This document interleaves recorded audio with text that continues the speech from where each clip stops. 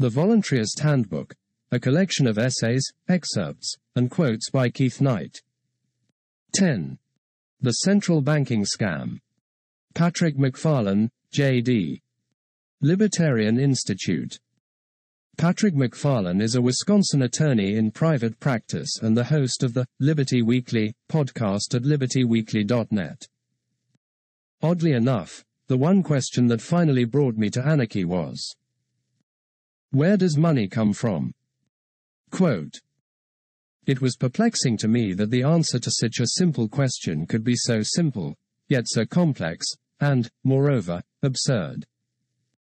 So, where does money come from? I found that the short answer is that new money is created by either 1. Artificial bank credit expansion through the fractional reserve lending process, or 2. The central bank prints it. It then uses the newly printed money to buy assets from private banks and adds said assets to its balance sheet. In both instances, new money is conjured, being created out of thin air, and injected into the economy through various means, thus eroding the purchasing power of those not privileged enough to enjoy the new money. In other words, a state-enabled cartel of banks counterfeits it. As Murray Rothbard explained in the case against the Fed, the counterfeiting process is enabled through the institution of central banking.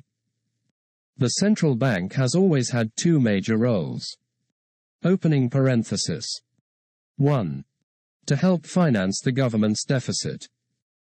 And 2. To cartelize the private commercial banks in the country, so as to help remove the two great market limits on their expansion of credit, on their propensity to counterfeit, a possible loss of confidence leading to bank runs, and the loss of reserves should any one bank expand its own credit. For cartels on the market, even if they are to each firm's advantage, are very difficult to sustain unless government enforces the cartel.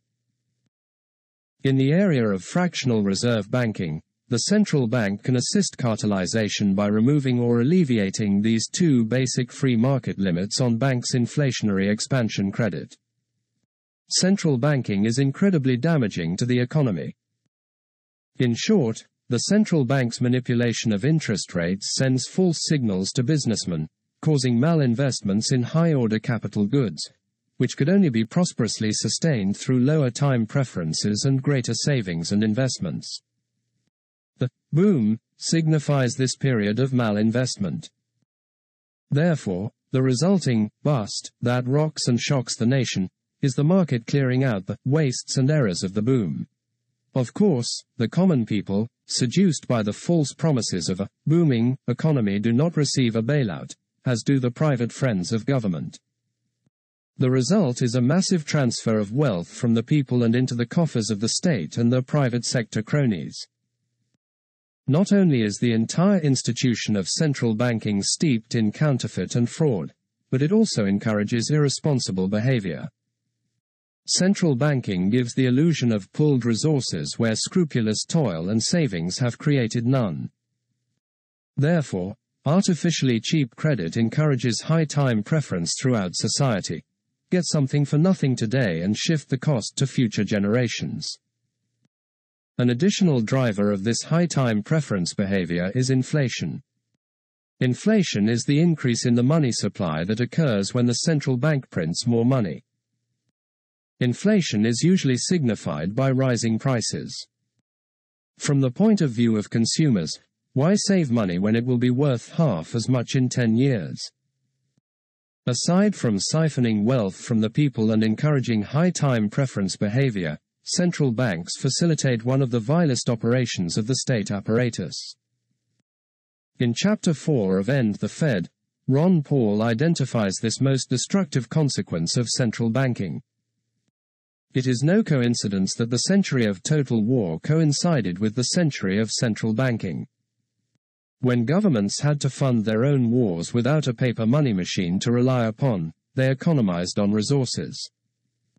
They found diplomatic solutions to prevent war, and after they started a war, they ended it as soon as possible.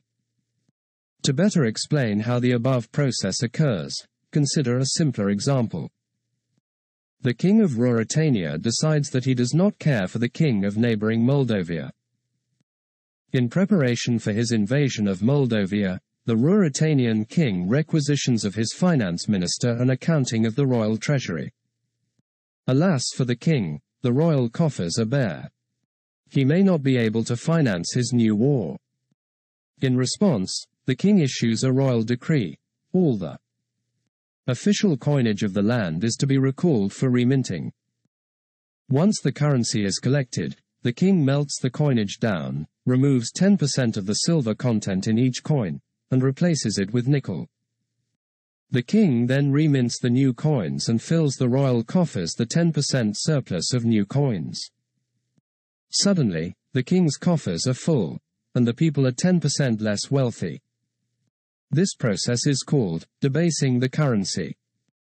Since the invention of the printing press, the state has been able to replace hard money with paper deposit tickets, untether the hard reserves to those deposit tickets through legislation, and purchase assets with printed deposit tickets. The process becomes a bit more evolved, but money is created through the magic of the lending process.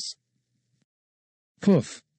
With the above answers in tow, it became clear to me that the central banking institution lies at the very core of the state apparatus. Without monopoly rights to print fiat currency, many of the state's most destructive endeavors would be logistically impossible. This newfound knowledge of this immoral practice hardened my natural skepticism of the state. Even more perplexing than the answers I found regarding central banking were the questions they evoked. How is the truth so well hidden from everyone?